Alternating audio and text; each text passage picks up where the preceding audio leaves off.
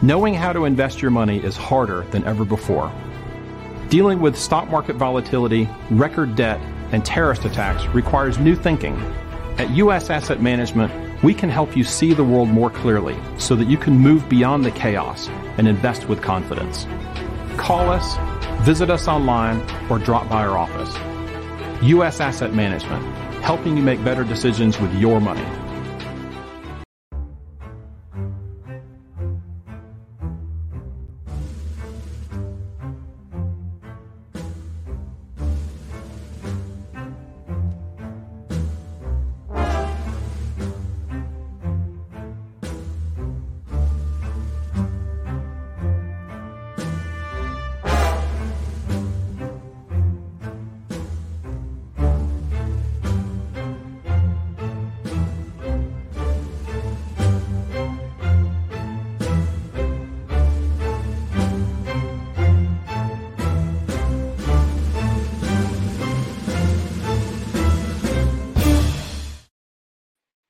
Hi, everybody. I'm Christine Dolan, and this is our Election Watch 2024 show within the Globalist in Plain Sight show, because this year there are about 60,000 people across the world that will be going to the polls. That's 60,000 of the population as elections around the world, and we're going to be covering them. Earlier this month, and it's been in disarray, there were elections in El Salvador, Azerbaijan, and Pakistan.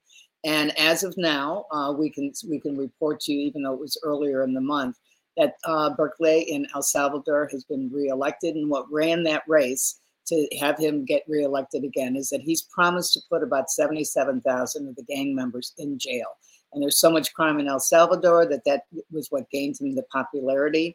In Azerbaijan, the president, Aliyev, has been reelected with 92% of the vote, but they have a low percentage of whether or not that is, I guess, reaches the standards of, they say, in the Western Hemisphere. But nevertheless, he's been reelected. In Pakistan, there's disarray. Imran Khan, the ex-prime minister, is in jail. As everybody knows, he was. There was kind of a deal put out. There was a vote of confidence last year after he visited Putin in Russia, in Moscow. And then he returned. The U.S. government asked for a no confidence vote, probably because of that visit with Putin at the time. And so they've had the elections. His coalition has about 97. They won 97 seats of the 265. The ex-Prime Minister Sharif's party has won about 75 of the seats. And to have a coalition government in Pakistan, you need about 134 out of the 265. So Pakistan's government, their coalition, hasn't been decided at this point. But what we are focusing on today, pardon me about my voice, I have a little bit of a cold, but what we're focusing on today is what's happening here in the U.S. Presidential race. Last night I did an interview with Bobby Kennedy, who's on the campaign trail. He was in Michigan going in between two locations, and we caught him in the car, and now you can see what we talked about. Hi, everybody. I'm Christine Dolan, and this is Election Watch 2024, and we are honored today to have Robert F. Kennedy Jr. with us, who's running as an independent for the President of the United States. Bobby, welcome to the show. Hey, Christine, I'm glad to be with you.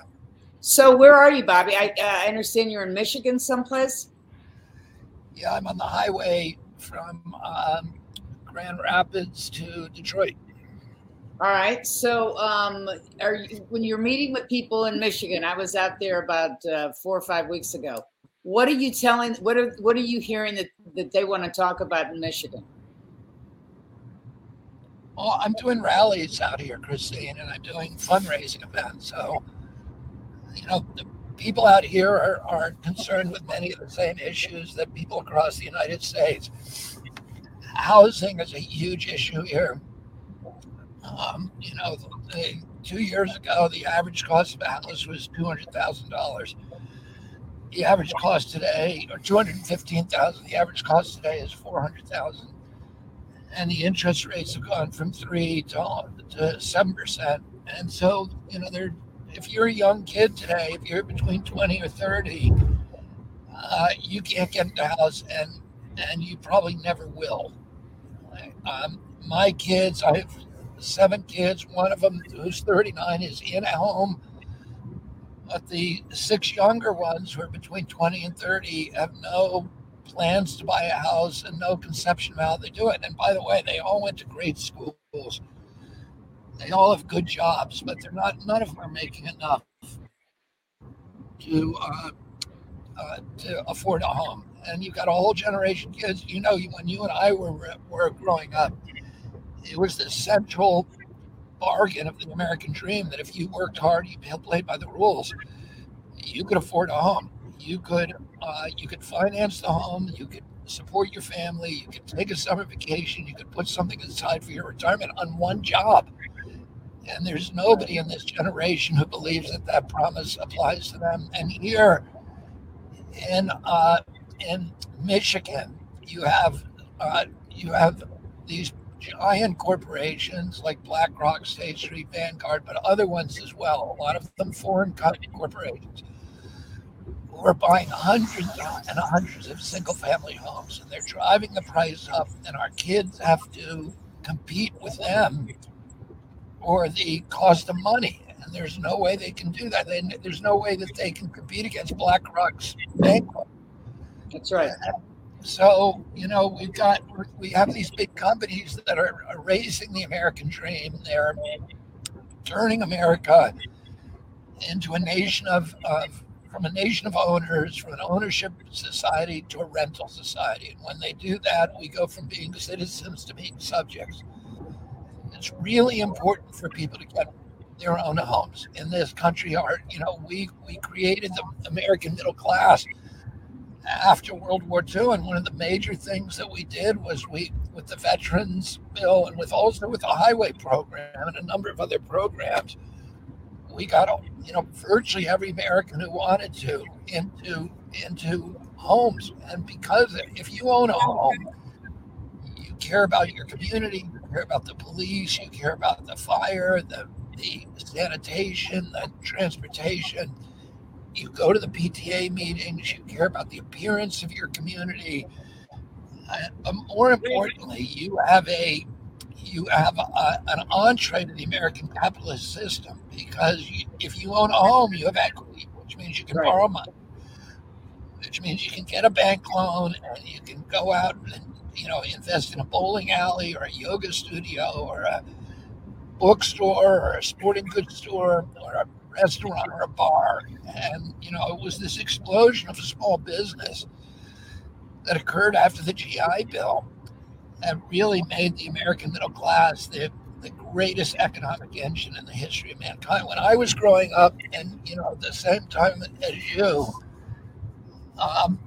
we owned half the wealth on the face of the earth in our country. We were the greatest exporter of goods in the world. And now, we don't even have an industrial base. We financialized this economy. It's being run, by the big bets on Wall Street. The big boxes, they're not looking at productivity of a factory and sales. They don't look at that anymore. Nobody cares. But they're looking at, they're trying to bet on what the Fed, is going to do with its rates next season. And that's where all the money's pouring. And we've completely financialized the American economy, and we pay for that with the war economy. We keep up all these other nations buying our dollars, and that props up the dollar and allows the financialization of the American economy. Well, let me pivot, Bobby, when you bring up the wars, okay? So my friend, I'll call him, Tucker Carlson, did an extraordinary interview with Putin. It was a long history lesson, but at the same time, I found it to be interesting about the timing that Putin decided to give Tucker that interview. And it's right before the Munich Security Conference, which is next weekend in Germany. And I was looking at the people that are going to be there, and lo and behold, Hillary Clinton's going to be part of that to discuss, what's the state of the world, the state of the chaos, the state of the wars. Do you have any thoughts about, all these people that were the warmongers that are going to show up that want to keep this going, as opposed to sitting at the table and negotiating and getting some peace in this planet? No, I mean the Munich Security Conference is kind of the neocons, national holiday. It's the conference of spies. It's where all of the national security officials, all the top spies from the CIA, from the MI5, from the German and French and intelligence agencies all over the world, where they all come together once a year. Typically, it'll have over 20 heads of state there, and it's all about how do you drum up new crises, new wars. Munich Security Conferences where they war gamed again and again a global pandemic. It's the first place they war gamed a monkeypox pandemic. Right. It's all about turning the world into a series of imperiums and warlike bellicose societies, and transforming democracy into national security states. If you go to that meeting, and you're there to advance the agenda of the Munich Security Conference, you're part of the war machine. Exactly. The whole purpose is to drum up a pipeline of new wars for BlackRock, State Street, Vanguard, and the military contractors that they own, Raytheon, General Dynamics, Northrop Grumman, Boeing, Lockheed, etc. So the purpose of the Munich Security Conference is to turn us all into warfare states abroad and imperiums abroad and national security and surveillance states at home, and to strip mine the wealth from the middle class across Western Europe, the U.S., everywhere, and create this oligarchy, this plutocracy of billionaires. And, it's very, very, the same people who go to the Munich Security Conference are also, a lot of them are the people who are at Davos. It's the Bill Gates, that old billionaires boys club, that is all about militarizing our society, of creating permanent pandemics that will keep us in a state of fear and compliant and enrich the billionaire military contractors and pharmaceutical companies. Well, let's talk about. They also create these migrations when they create these wars, which increases human trafficking, which is something big on my heart for a quarter of a century. Bobby, you've been down on the border now twice, I think. I don't know if you've been recently. What is your take on what you're seeing down there? Because I'm interviewing a lot of whistleblowers that are in different pockets working for HHS or the Office of Refugee Relief. And the stories are pretty heartbreaking. And under Obama, there were maybe about 36,000 on average unaccompanied children a year. Under Trump, it was like 15,000 on average a year. And under Biden, it's 136,000 on average a year. So we're talking about little kids. I interviewed one guy who told me he escorted a 3-month-old unaccompanied baby because the mother died. So I know that you care about human suffering, and I certainly know you care about children. So how can this be handled? Because it's gotten to the point where we don't just have immigrants that are in New York City, Chicago, and Denver, and LA. We have them in rural areas in the Midwest as well as on the eastern shore of Maryland. So how do we handle this without looking like we're really barbarians? At the same time, we want to respect the Treaty of Westphalia and sovereignty in the United States, and also the economic sustainability when you have an influx of immigrants going into communities. Well, I mean, there's nothing humane about this, about what's happening there. I interviewed about 110 of the immigrants. I've watched 300 come across between 2 o'clock in the morning and 4 o'clock in the morning in Yuma. And I interviewed half of the 300 that I saw. And, there were stories just in that cohort of people who've been raped, robbed, exploited, extorted. A Peruvian family that their entire life savings robbed by the cartels, who they had paid the Sinaloa cartel $10,000 to take them across. Right. People were coming from all over the world. There were only that night, and I've been down there since, but that first night, there was only two families from Latin America. There was one from Peru, one from Colombia. The rest, there were 110 men from West Africa, and then another 110 people from Asia. And I talked to them all, and they all said, "We're here for a job." And then they come across, and they can't legally work. They're sent to any destination they want by the Border Patrol. They're driven to the Yuma airport, put on a plane to anywhere they want, and they end up, on the crushing the social safety net for cities like New York. Every city in our country is now a border town. Mm-hmm.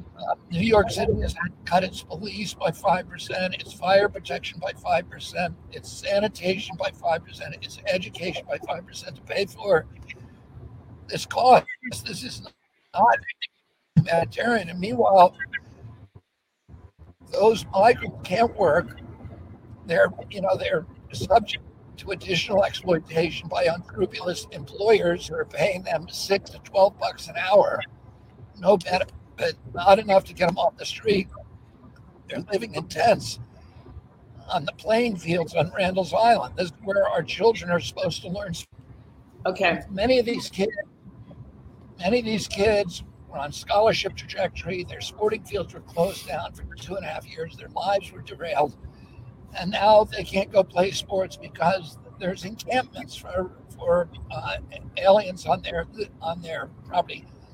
Listen, Christine, the last 20 years of his life, particularly the last decade of his life, I worked very closely with Cesar Chavez, and he had two issues. One that I was involved with, pesticide exposures to Hispanic farm workers, right, and which suffered disproportionately from those kind of toxicities.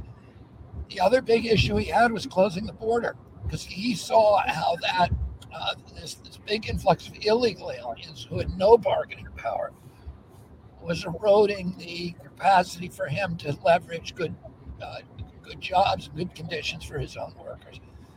We need to have open gates, Christine. We need to enlarge the gates so that people can come in this country who are needed by businesses who are going to, we've decided to prioritize. We need seasonal workers. That a lot of migrants do not want to live in the United States. But they need to be able to come across easily. And this is detracting from that program, because the Border Patrol has shifted to the border rather than the ports. And it's just a catastrophe for everything. We need workers in this country. We need to support the Social Security system, prevent its collapse. You need a substrate of workers who are going to take these jobs and be able to pay taxes. And this is not a way to do that. This is not good for anybody, including the migrants. I agree with you on that, Bobby. And also it demoralizes anybody who comes into this country, even if they're needed. Every way you look at this, it's a humanitarian disaster. It's an economic disaster for them as well as for the United States. I agree with you on that.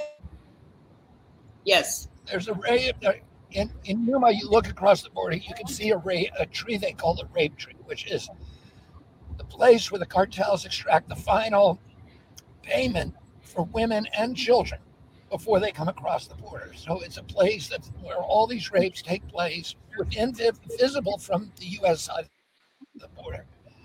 I talked to Border Patrol who'd taken a 15-year-old girl, arrested her multiple times for bringing 6 and 7-year-old girls into the country. So they were using an older child to escort little babies who she didn't know across the country for some destination that is unknown. I spent a day at a rape center in Yuma that is designed to treat children who have been raped. If you can imagine that there is in the United States a center that is dedicated to treating these children. And I did a piece about it, a documentary about it, called Midnight at the Border. And it's heartbreaking and it's horrible. And it's horrible. I think the patrol has lost some 86,000 kids. This is a real problem. It's not invented. I witnessed it with my own eyes. And it's horrible. We got to stop it. And we can. The good news is we can shut the border down overnight. We need mainly policy changes. This is all because of President Biden's got rid of the catch and return program and exchanged it for a catch and release program. There's all kinds of people who talk about different ulterior motives, but it seems to me that it can be explained by just political pettiness. They did not want to do what Trump was going to do. They did not want to acknowledge that he was right about putting a wall, at least in the urban areas. I didn't agree with Trump's policy. You need a wall 2,200 miles. You don't need a wall for 2,200 miles from Brownsville, Texas to San Diego, but you do need it in the urban areas where migrants can quickly disappear. And in the countryside, you need flights, long-distance cameras, monitoring equipment, so that we know what's happening at the border. And today, none of that is happening. So there's some infrastructure. There are personnel. We need more border patrol. We need asylum court judges on the border to adjudicate these cases very quickly. I'm going to do all that the first week that I get into office. Let me ask you, Bobby, because the last question here, because I know we're running out of time and we're going to keep on dropping out. We're going to have to edit this. But at the same time, let me ask you about the Robert Hur report. Do you think it's fair to question Joe Biden's mental acuity at this point? I made a pledge when I entered this campaign that I was not going to personally attack President Biden or President Trump or talk about their legal problems or their family's legal problems. But I don't think at this point that it is character assassination to ask questions about the mental competence of the president. The press is openly doing it. They're openly doing it at press conferences to President Biden himself. And because of the special counsel's report, I think it's now, a legitimate public debate. And I think that President Biden, he's looking to renew a job and position where the job is a job that requires mental acuity, flexibility, complex thinking, extraordinary nuance. He needs to be able to answer the phone at 3:00 in the morning and to make a decision that can affect the lives of the entire planet. And so I think it is fair for his opponents, the public, the press, to say, we need to see some proof that you can actually handle those kind of issues. And, you need to do a debate, for example. You need to have unscripted encounters with voters, with the press, and where there's give and take, and you need to do it at different points of the day, and do it, show that you have the energy, the vigor to do this job, because we're all counting on it.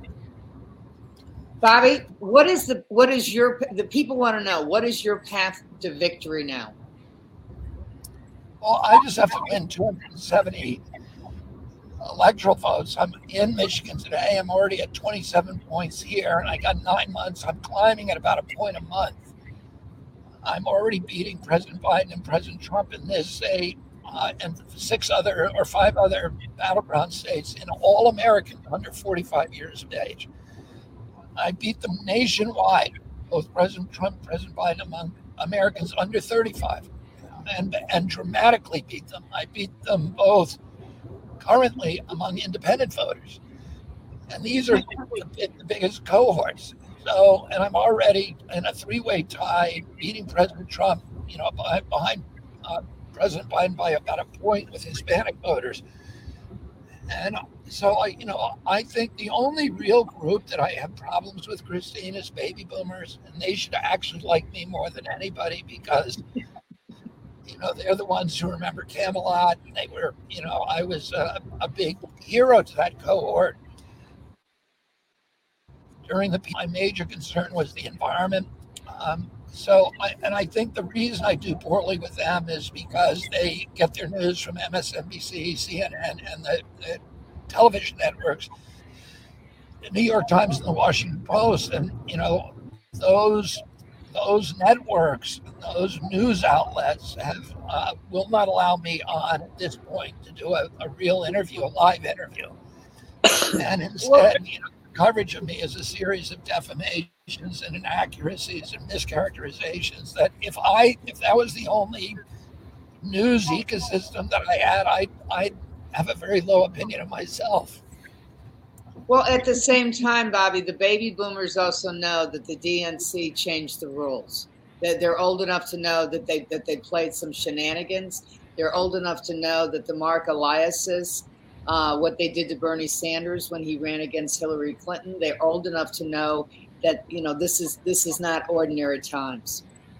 So I think there's a window of opportunity for people to understand when Mark Elias or any of these guys from Covington and Burling come after you, with the FEC complaint. This is the same law firm, for God's sakes, that that has an SEC hacking investigation going on, and the Covington and Burling refused to turn over the documents to the U.S. government. So, there's a lot of shenanigans here, and we know this from the uniparty that's in Washington, D.C., but it's turned on steroids now with the Democratic Party, and that's why you're running as an independent. I think the baby boomers can't understand that because it's a different climate. Well, I hope so. And, I'm starting to break through to the mainstream press. Wired magazine, which is kind of a bellwether, did a really nice article about me. They put in some obligatory defamations about me being a conspiracy theorist. And otherwise, it was a pretty good piece. And I had a full-length live interview on Michael Schmerkanish last week. NBC did a really nice article about me, about the fact that 34% of the American public said that they would consider voting for me, and it was a very, very complimentary article. So those are big breakthroughs for me.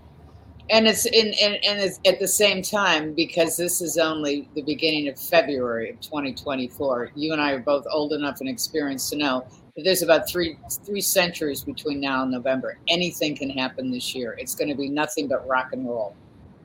Yeah, I agree. And I try not to put spin on it, but just, it's in God's hands ultimately, and I'm going to do everything, I can do in my power. Well, Bobby, to make sure that America. I said I'm going to do everything in my power to make sure that Americans hear this message and that I have a shot at it. But ultimately, it's in God's hands, and we'll see what happens.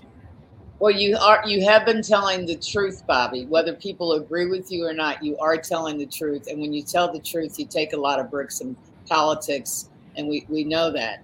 And I just want to note that it is the Biden administration that has refused to give you Secret Service protection. So Godspeed, and I hope to God that you are protected with Gavin and the boys, because it is unconscionable to me that the Biden administration has not given you Secret Service. And I've been pretty vocal about it. I think it's absolutely immoral. And everybody in Washington, D.C., knows that it's wrong. Yeah. And Christine, I want to just take a moment to thank you for an entire career of truth telling and of speaking truth to power and of standing up to powerful interests and protecting the least vulnerable. So you're a role model for me. So thank you. Well, thank you, Bobby, and I hope to talk to you soon when you're not in a car, so we're not interrupted as much and we don't have to do as much editing. But Godspeed to you. And so sorry about that. That's okay. I'll get back to stuff. We'll try to do it again. Great. Thank you, Christine. Maybe it's going to be a good day.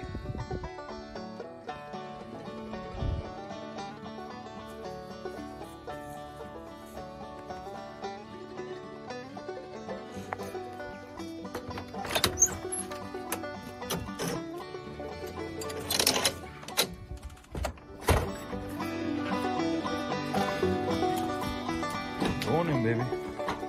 Shipping beef this Monday. We do have a little bit left available here.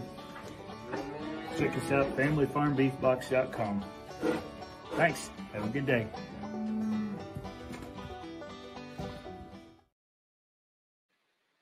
So we're back, and I just want to put this into some context. We did, as I said, we caught Bobby on the road, and this is kind of an extraordinary week because not only did Special Counsel Robert Hur's report come out, but there was on Thursday, but there was a great pushback by the White House. President Joe Biden held a press conference on early Thursday night, and he came out swinging, and he basically said that, you know, how the hell dare Hur put into the report that he had a faulty memory, which he did. And in the report, it cited that Biden couldn't remember what year he was vice president and also the date of his late son, Beau's death. That will probably be in a transcript someplace, folks. But it did remind me just how significant it is for people to take a look at the age of somebody who obviously has some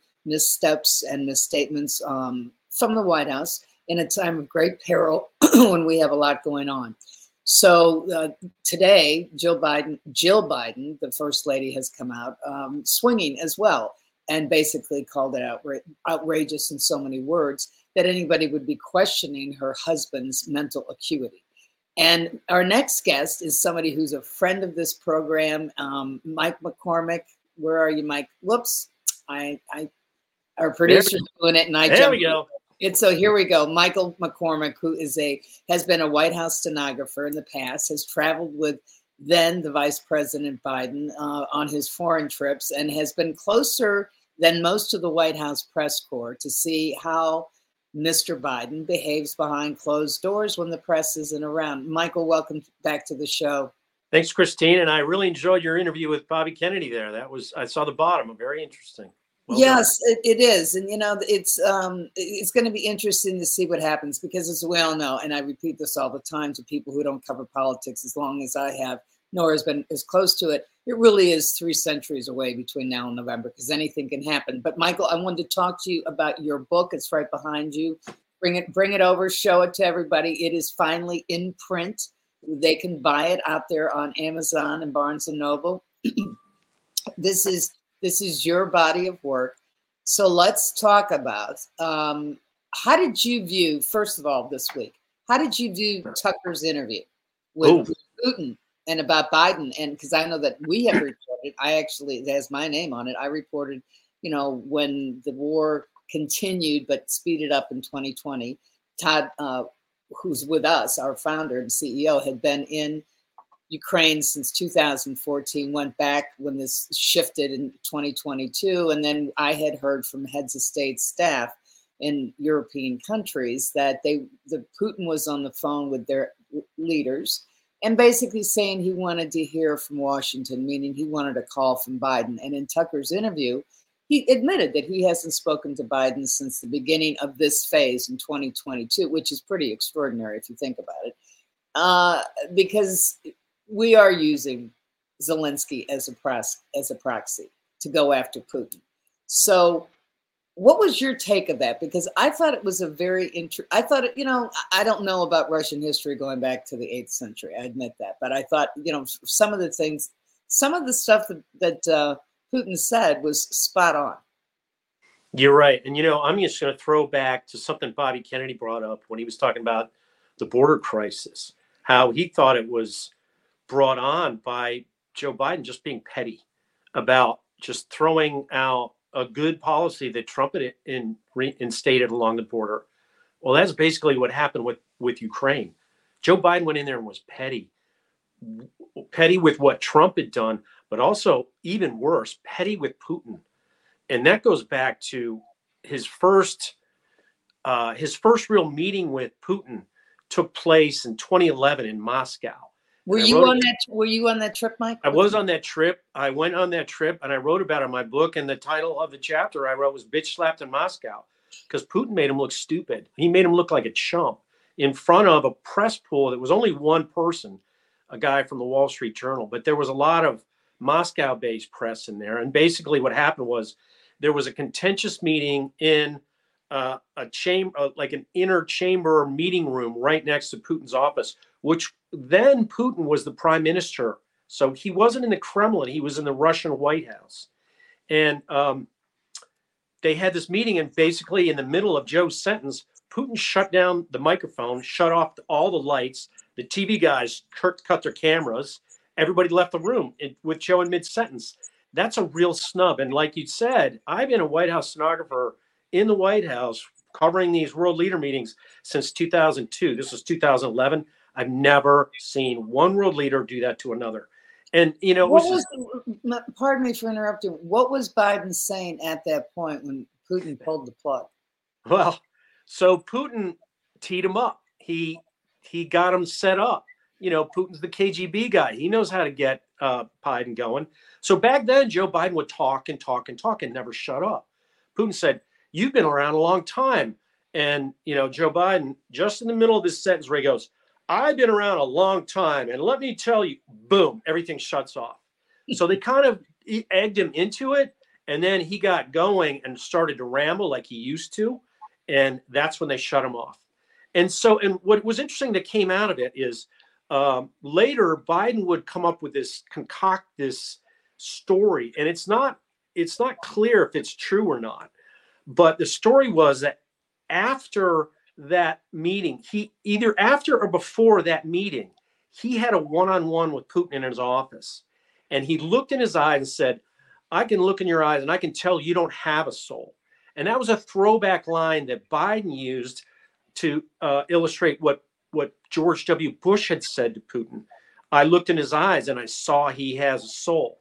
That was something he said when Putin visited his farm in the early years of their relationship. That was before I started at the White House. But so everybody made a big deal about, you know, this George W. Bush, and Biden was basically making fun of it. And Biden's telling Putin's reply is, "Good, then we have an understanding." Well, you referenced how Putin in their first meeting, so Biden and Putin met in Geneva in 2021 in March. So this is after Biden is a president. They have gone through this insult in Moscow. Out of that grows the Ukraine conflict. And, you know, Putin in that interview with Tucker was pointing specifically at that. He never used Joe Biden by name. He never mentioned him by name. He never mentioned Obama by name. He talked about a little bit about Trump. He talked about Bush a lot, but he talked about Clinton, how his dealings with them, and named them. Never Biden. And Condoleezza Rice too. Yeah. And so to me, it was like, look, I didn't have, you know, to me behind the scenes, having seen what Putin did to him, Putin didn't have a lot of respect for Obama. He didn't have a lot of respect for Biden. And they took that and ran this, what Putin calls a soft coup. Very, very, a lot of evidence of that in this book.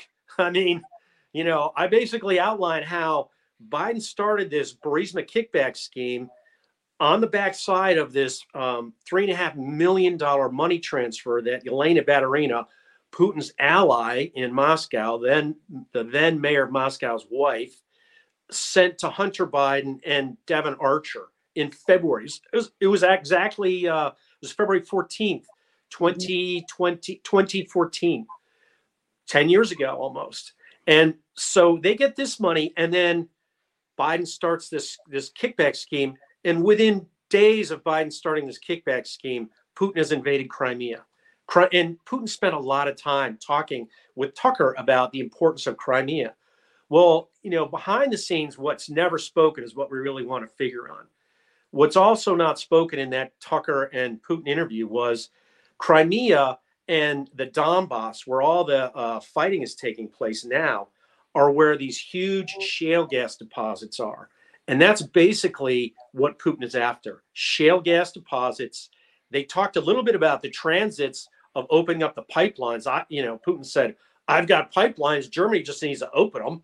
Let's let the gas flow." And so there's a lot of pettiness by the Biden people in and around the natural gas resources that Putin is about to take over. I don't think this ends well for Joe Biden. It's already going poorly for Ukrainians and Russians. They're getting killed by the hundreds of thousands over a petty political spat, really, between these two world leaders. And Putin's going to win. He's the strong man. He's going to prove it. Let me ask you this: in your book, you have a chapter about Obama. Yeah. let's get into some of this, because when people talk about the Joe Biden's administration, as you well know, because you're Washington, you've lived in Washington for a long time, reported on these trips, both foreign and domestic, but specifically with Vice President Biden on his foreign trips. What do you think? Who's running the show? Is it the Obama people with Jake Sullivan, Samantha Powers, Tony Blinken, the same people that were around the Clinton machine, the Obama White House? And is Joe Biden just taking the Obama platforms and putting them in steroids? What do you think's happening? No. So I would put Tony Blinken as Obama. He's Obama. I'm sorry. He's a Joe Biden loyalist. Right. So there's a group of Joe Biden loyalists that were always together throughout the Obama administration. And then there's the broader Obama, Samantha Powers, broader Obama. Jeff Zients now is a broader Obama. So they're sort of in place. And Jill certainly is one of his key advisors. So there's these internal advisors, Tony Blinken, the Donilons, Mike and Tom Donilon, Ted Kaufman, Ron Klain, Jill Hunter is actually one. And they're the core. And then outside of that is the Obama people. Well, if you look at Axelrod right now, Axelrod has been anti-Biden for months, actually for years. He didn't really want Biden to run. So there's a lot of antagonism behind the scenes between Obama operatives and Biden. And I wrote a whole chapter in my book. So what is Obama doing right now? The Obama people are there covering up for the conspiracy that they put together. There were conspiracies in Ukraine. There were conspiracies in Honduras. Joe Biden was basically the point man for the conspiracy. I don't know if he was the idea guy behind the conspiracy and Obama just okayed it. That's my suspicion. Obama didn't spend a lot of time worrying about much except his golf game and his public image and his legacy in the latter years. So 2014 on, and especially once the Senate flipped and he became basically a lame duck. So in 2014, 2015, 2016, Obama just basically checked out. And Biden did a lot of the heavy lifting. He did a lot of the heavy lifting throughout that administration. So, Michael, before you go on to that, let's talk about, because you and I have talked about this in the past. So Joe Biden, Honduras connected to the migration, because back in 2013, 14, and 15, what we're seeing on the southern border now, the numbers now are about 130. As I said to Bobby, it's about 136,000 of unaccompanied children under the Biden administration. Under the Obama administration, it was on average about 36,000 of unaccompanied children coming across the border. Under Trump, it dropped to about 15,000. And we saw the intentional migration back in 2013, 14, 15, 16, where it was the DACA issue at the time. There was a Washington Post reporter who went public and said he was part of DACA. He then left. He had a documentary that was financed by Soros. He was, I'm pretty certain I remember this, he was actually invited to the White House because then President Obama endorsed it. But you have mentioned to me in the past about how Biden was the straw man to basically work out some type of behind under the table deal for an influx of migration, of illegal migrants at the time across the southern border in Honduras. Explain that to the public. Yeah, that's right. And, Bobby Kennedy's comments about seeing the rape tree and the rape center down there is just stomach churning. And that's Joe Biden's legacy. That has to be Joe Biden's legacy. And here's why. So in 2012, we took a trip. I went with Joe Biden to Honduras. At the time, this is 2012. They're ramping up for the 2012 election. This is March 2012. We went there. They're trying to increase their inroads into the Hispanic community. Well, the president of Honduras at the time was a drug smuggling cartel affiliated guy named Pepe Sosa Lobo. And his son is now serving a decades-long prison sentence for being a drug smuggler. Is that his son or his brother? His son, Pepe Lobo Sosa's son, is a drug smuggler. The next president of Honduras, a guy named Juan Orlando Hernandez, his brother is now spending a lifetime sentence for drug smuggling. And the president who was arrested and extradited after he left office, extradited by Joe Biden, is about to be put on trial for decades-long drug smuggling with the cartels, bringing tons of cocaine into the United States. Joe Biden went there in 2012. He knew what they were doing. They set up an operation called Operation Anvil, where they used American assets to supplement the drug smuggling done by Pepe Sosa Lobo's son and his cartel friends. That became a debacle, and they ran away from it and covered it up as fast as they could. And the details are in my book. Then they got rid of Sosa Lobo and brought in this guy, Juan Orlando Hernandez. In 2014, the DEA had electronic surveillance on Juan Orlando Hernandez's brother, saying, we're going to smuggle tons of cocaine into America through our government resources. DEA had that. That went up the chain, I guarantee it. All of a sudden, in the summer of 2014, these unaccompanied minors started showing up at the border by the thousands, and it became a crisis. At the time, they didn't want to call it a crisis, but it was a crisis. Just like now, when people were saying a year ago, everything's secure on the border, which is an insane statement. Right. And Cecilia Munoz was in charge of that. Well, in runs Joe Biden. Joe Biden is on the phone with this guy, Orlando Hernandez. He's looking at this crisis. He's been to the region a lot. He cooks up something called the Alliance for Prosperity. And they run it through Congress in 2014 after the election, late November 2014, it goes through. So with his Democratic senator buddies, they run it through. They spent $1.5 billion in U.S. aid to 3 tiny Central American countries, El Salvador, Guatemala, and Honduras. And explain to the public what the Alliance for Prosperity was, the stated public mission statement of that. They were to develop strategies to decrease the need for immigration. They were going to go in there and improve their judicial system, do all these different things. There's never been an accounting of it. Joe Biden at the time sent $500 million of American taxpayer money to Honduras, the president, who he knew was smuggling drugs in that country, from 2014 through 2015, 2016, $500 million. There's visits to the White House. There's a Blair House communique they developed in 2016. This was a long-term program. In my opinion, Joe Biden was putting down a down payment to the cartels to set up this human trafficking system that we're now seeing and have seen since he came in office. Let me play devil's advocate. Why is he doing this? Because it's so out of control. It's evidence-based.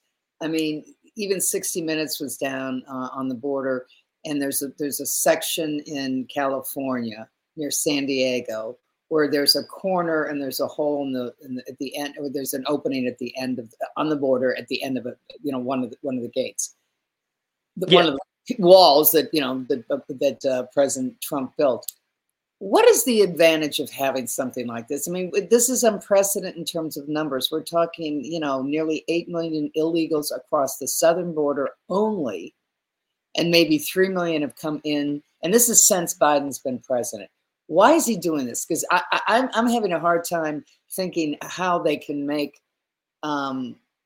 turn this into something positive, because we're well beyond. I mean, I'm talking to governors, I'm talking to local reporters across the United States, and we're hearing about the urban areas, the Chicago, the LA, the Denver, the New York, but it's also, I mean, we've got pockets of people that are in the rural areas, and these places may be the April to November migrant season, but at the same time, they're not going to go back to their home countries.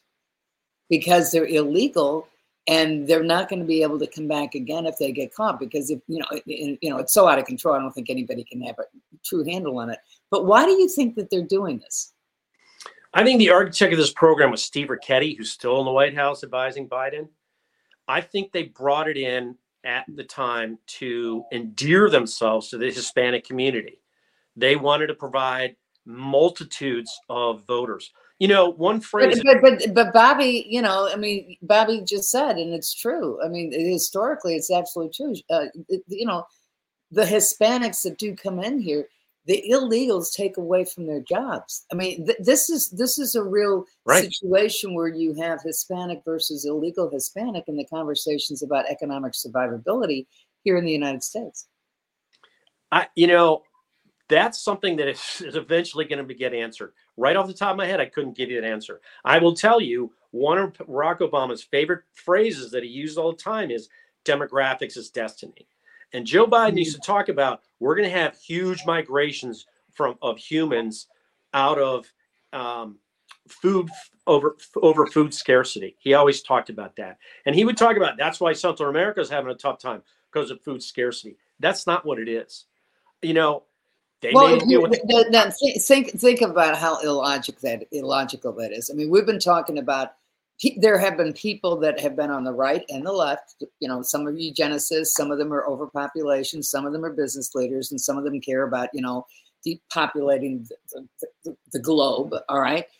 And that conversation about overpopulation connected to famine has been as long as I've been alive. And I actually know some of the people. I mean, the Federation for American Immigration Reform, in its heyday back in the 70s, it's now has since changed its mission.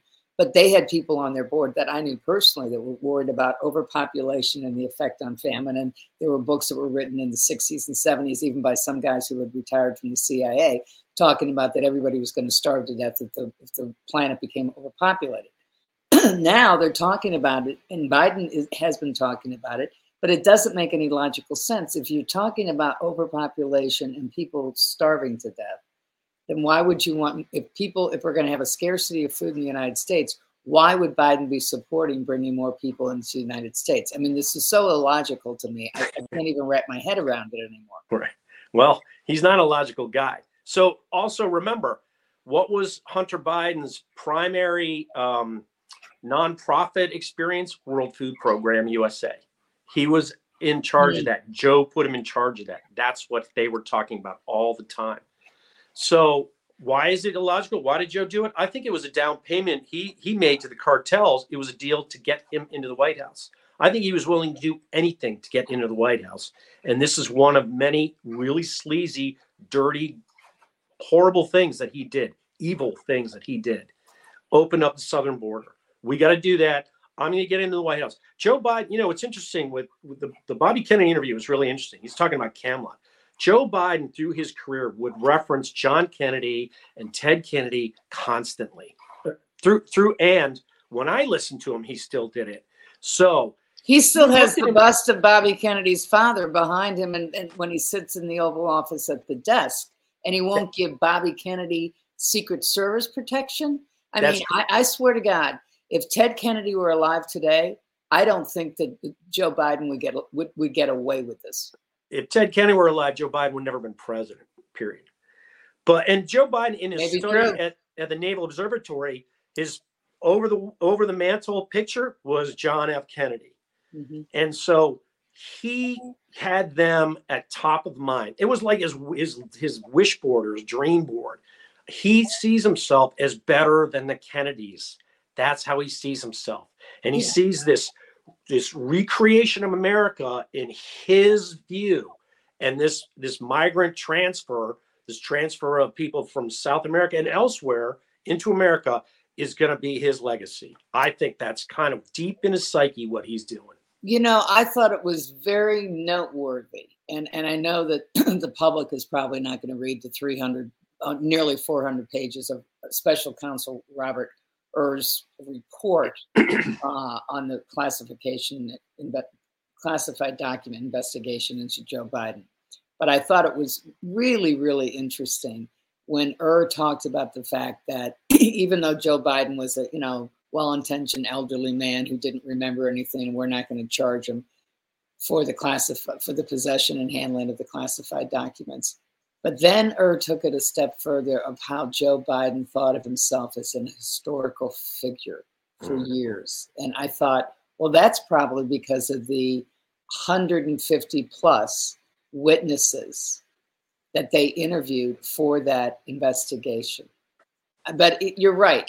There's a certain amount of Joe Biden thinking more of himself than he actually was. I covered him in 1988. I was the political director at CNN. And I remember that in Iowa, the then Joe Biden didn't get any traction. Then he was exposed for plagiarism. And then he was also, we had tape of him, challenging one of the, a citizen, I think it was of New Hampshire, and he got in the guy's face, just like Joe Biden got in the reporter's face, even challenging his mental acuity the other night during the Thursday night press conference. But Joe Biden didn't really get any place. I mean, he never was, going to win New Hampshire, and hence it makes sense now when he's up for re-election this year. He basically gaslit Iowa caucus. He gaslit New Hampshire. He goes into South Carolina. He, basically rigs the rules, his camp does and the DNC does, so that Bobby Kennedy has to run as an independent. So, I mean, there is a level of my way or the highway, the Delaware way by the Biden camp, more so and very transparently, I might add, than what the Clinton camp did to Bernie Sanders when Hillary was running against Bernie. It was a little bit behind the veil. Now it's sort of like, who gives a damn? Michael, you've got the last word on this one because we've got to bow out of this. But what are your? First of all, how do people get in touch with your book? Because they need to read your book. And then any thoughts going forward of what you see as a fallout from this past week with Biden? Book is on Amazon. It's on Barnes & Noble. The Kindle version has links. There's an amazing video of Joe Biden getting off a plane in Kyiv, Ukraine in 2015 and shaking the hand of a guy who's secretly a Burisma board member. That's a big part of the chapter. That story's still really coming out. On sort of wrapping it up, Tucker Carlson did the world a great favor. I do not think any highly of Vladimir Putin, but he's not dishonest in everything he does and says. And he wasn't fully dishonest about what was going on in Ukraine. Joe Biden is dishonest in almost everything he does and says. So, pick your poison there. They're both bad people. And unfortunately, Ukraine and Russia are paying for it. The southern border's disaster, that's Joe Biden committing treason, giving aid and comfort to our enemies, the cartels. And the details are in my book, and I can't testify about it. This Joe Biden Department of Justice won't let me testify. I've gone to the FBI. I've gone to U.S. Attorney in Delaware, David Weiss, when he was in charge of Hunter's investigation, won't let me testify. I'm going to be working to get in front of the current special counsel Weiss grand jury, and that's my next move. Well, Michael, good luck on that. Thank you again. We'll be talking to you. I advise everybody to get the book and especially read the chapter about Obama. It's enlightening. Michael, thank you again. You're welcome, Christine. Always a pleasure. We'll see you soon.